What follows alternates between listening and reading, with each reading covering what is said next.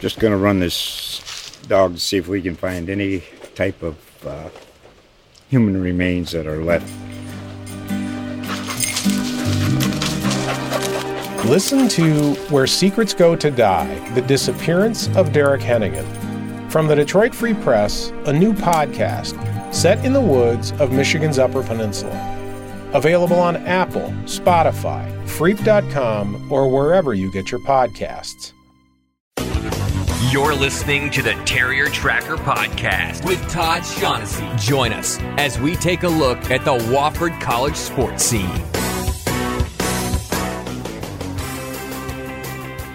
Okay, welcome back, everybody, to the Terrier Tracker Podcast. This is Todd Shanesy of the Spartanburg Herald-Journal, joined every week by a longtime broadcaster and longtime friend of mine, Thom Henson. And I always appreciate him coming on. Todd, always a pleasure to be on with you. It was an interesting game up in Lexington, kind of weird. A game that featured a 2-hour lightning weather delay after, 7-7 with less than 10 minutes left, and all of a sudden we stopped for 2 hours. First of all, you guys stayed on the air for a long time, didn't you? We were on the air basically the whole time. Never took a break, other than we did play some recorded stuff in the last 30 minutes or so. But we were running out of stuff to talk about. I mean, you can only give a score so many times. And, when you start early, there's a lot of games that hadn't started yet. So, I felt like all I was saying on repeat was Mississippi State and Auburn will play at 7 tonight, and just over and over and over. But somehow we got through it. But those first possessions for each team were really well analyzed. Oh, gosh. We were analyzing the ways that some of the guys on the bench were holding their water cups. That's how in-depth we got. Well, it's a rain delay. Can't you go to like an Andy Griffith rerun or something? We offered to do like some of the rain delay shows they have in Major League Baseball that you could call in, but we had no phone. We had no phone number. A couple of people did tweet at us, so we had some fun with it. And fortunately for Wofford, they came out after the delay, and goodness gracious, they really looked incredible after that delay. At the delay, it looked like it was going to be a scary game. Yeah. VMI was really, really good. Alex Ramsey ran right down Wofford's throat in the first possession. It was 7-7. Wofford ends up getting a big win, 51-36, and a game that really wasn't that close. Yeah, it wasn't. VMI tacked on a couple of touchdowns with less than 3 minutes to go, but I thought on the whole, Wofford did a nice job offensively. There's tough to find anything to really nitpick on offense. Defensively, I was surprised by how much VMI ran the ball, and I think maybe Wofford was as well. But when you've got a back like Alex Ramsey, give it to him 30 times. I said during our broadcast, I'd love to see him in Wofford's offense because he is such a physical back. He's such a strong runner. This is a much improved VMI team. I had, you read it, you hear about it, but until you see it in person, this is a VMI team. They're going to win at least one more conference game, maybe two more. And so my hat's off to them and how they prepared, how they played, and they gave Wofford all they wanted. Their defense is a little, it's vulnerable at times. The offense, though, I think is legit. The quarterback's really, really good. And like you say, Ramsey, he is 6 foot, 250 pounds with speed and moves. Yep. And I think he carried 28 times in the game. Yeah, he had over 200 yards. It felt like he didn't get the ball enough. Yeah, I thought so too. He could play on any team in the league. He could play on any team in the FCS. There's FBS teams that Alex Ramsey could be starting for, and so again, hats off to VMI for what they were able to do, and credit Wofford for going on the road, weathering the delay, and then still finding a way to win a game. Final as was by 15, as you said, but it wasn't that close, and I think that's a testament to Wofford's character and what Wofford's trying to build here. And they were much better against Ramsey too. They did play better, but once he gets to that second level and he's matched up against a cornerback or somebody, good luck. If you want to tackle that guy, you need to bring some friends. Absolutely. You're not tackling him one-on-one because if you go in at his thighs, he's just going to run right through you. You can't arm tackle him because he's so big and strong. So, good luck. Yeah.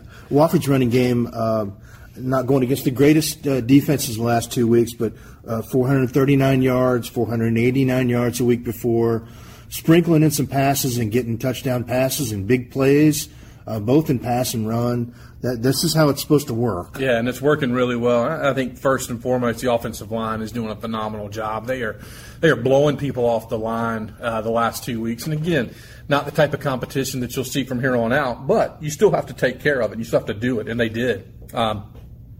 the depth of this offensive line is what impresses me. And you got guys that are getting some snaps now that are second teamers that I think could be starting for a lot of other places. And that just shows you how deep Wofford is on the O-line, and they're starting to play better. I thought they probably internally challenged themselves after that first week. And they've answered the bell, and it gets a lot tougher this week. But where Wofford is offensively, it's just been very impressive. Been fun to watch the last 2 weeks, and ramming it down somebody's throat and then popping one over the top with a little play action.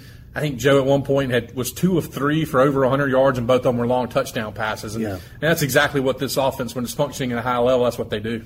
And 2 or 3 offensive linemen have used the same phrase to me when I've talked to them is they call it bullying people. Yeah. And they push people around, and that's what they do. That's what they love to do. And when the offense is working the way it's supposed to, that's what comes first. Yep. And what other walk of life can you go out and push somebody around legally and not get in trouble for it? Exactly. So if you've got that instinct where use it on the football field, and that's what those guys do, and they've done an impressive job. They're just a great group of guys. The offensive line is year in year out the smartest group on the field for Wofford. And they I'm really been a lot of fun watching them and watching them come together and watching the holes they're opening up for these backs and running backs and the quarterback. I mean, heck, Joe Newman's been fantastic as well the last 2 weeks especially. Yeah, we talked to Coach Conklin about that earlier this week, and he was talking about how Joe kind of answered the bell after that first game. He was really disappointed in himself. Wofford has good quarterbacks behind him, so there was something going on there.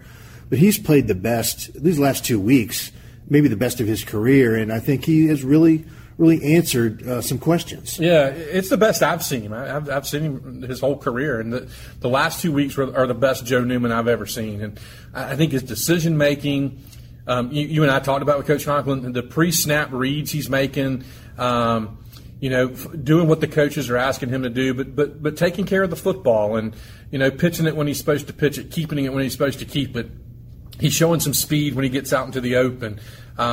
His passes, his accuracy has improved tremendously since the first week. And so, a lot of credit to Joe for working hard, not getting down on himself. I mean, he could have, after that first game, really kind of, just gotten down on himself, but he worked hard and has improved. And the proof is in what Wofford's done offensively the last 2 weeks. And as well as things have gone, averaging 50 points the last 2 weeks, we don't expect anything like that this week.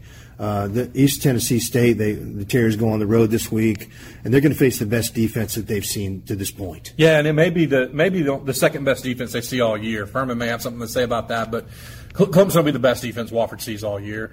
But ETSU is fantastic on defense. Their defensive line may be the best defensive line in the league. They run a 3-4, and their 2 ends are outstanding. They're both fifth-year guys, and they both Nasir Player out of Columbia, played at Ridgeview High School, is really good. Southern Conference preseason defensive player of the year, and so far has not done anything to make you think he's not going to be the postseason defensive player of the year. He's already got 5.5 tackles for loss. He commands double teams, which allows other guys to make plays. And then on the other end is my favorite name in the league, and that's Jason Madua-Fakwa, which you have to be really careful saying that. Watch that language. He's also fantastic. Sometimes you have to double team him as well.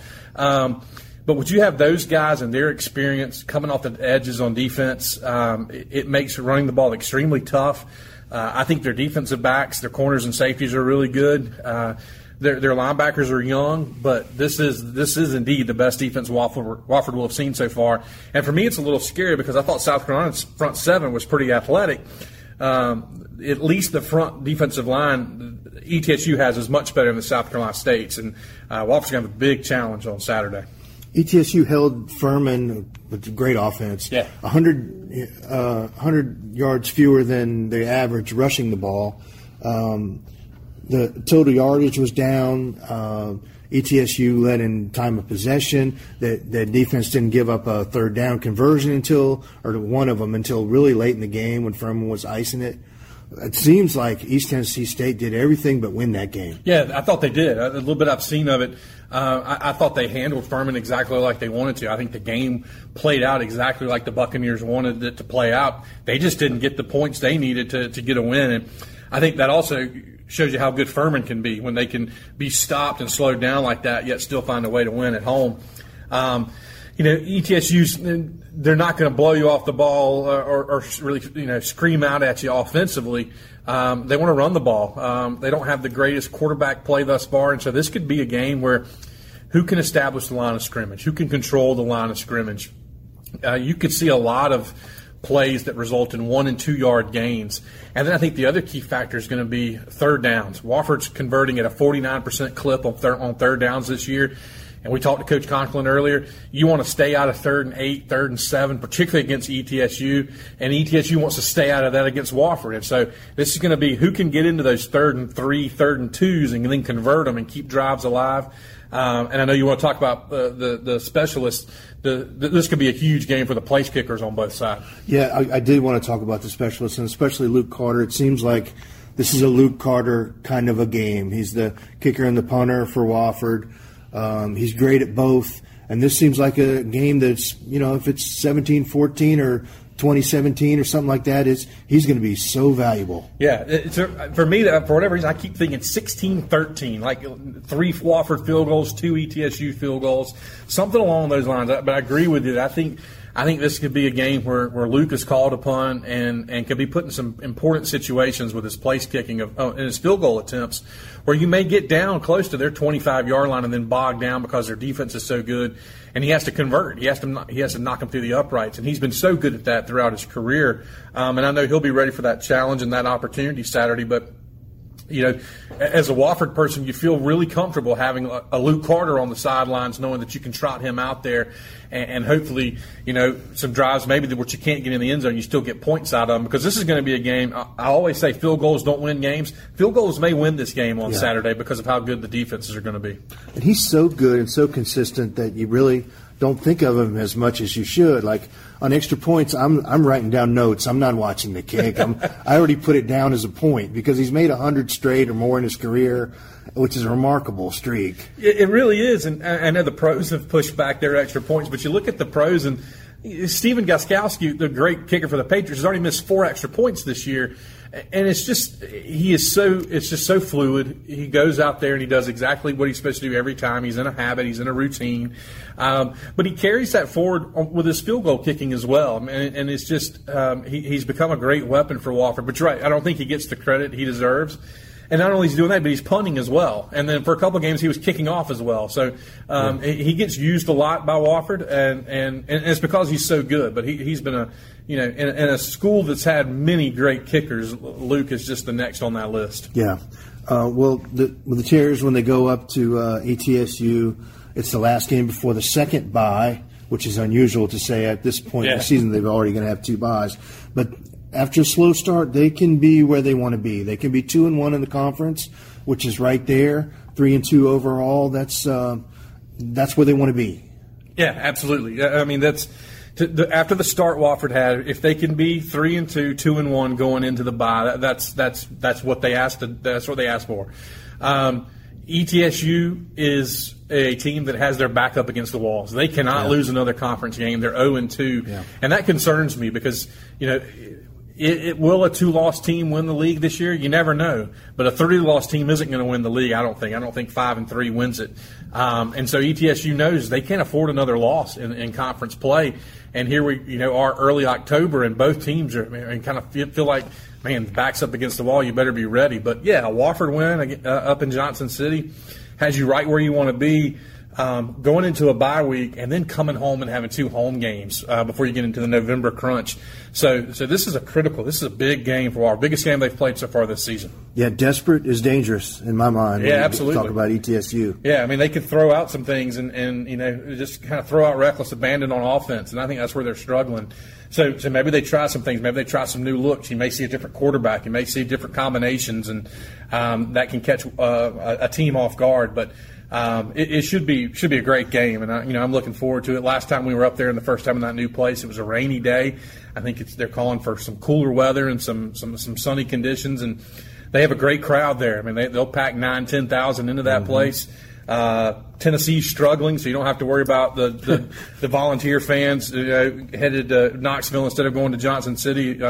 It should be a great crowd, and again, that's a great place to see a game, and should be a really good game too. I think it's going to be maybe a classic. Yeah, I think it's going to be one of those. Just every possession is just unbelievable. Yeah, I think it's going to be a 4-quarter game.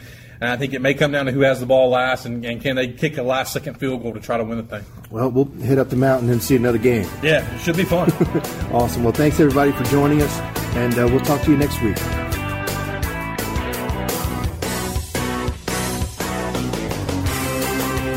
Todd Shanesy is the Terrier Tracker with over 20 years covering Wofford sports. The Terrier Tracker Podcast, presented by the Spartanburg Herald Journal and GoUpstate.com.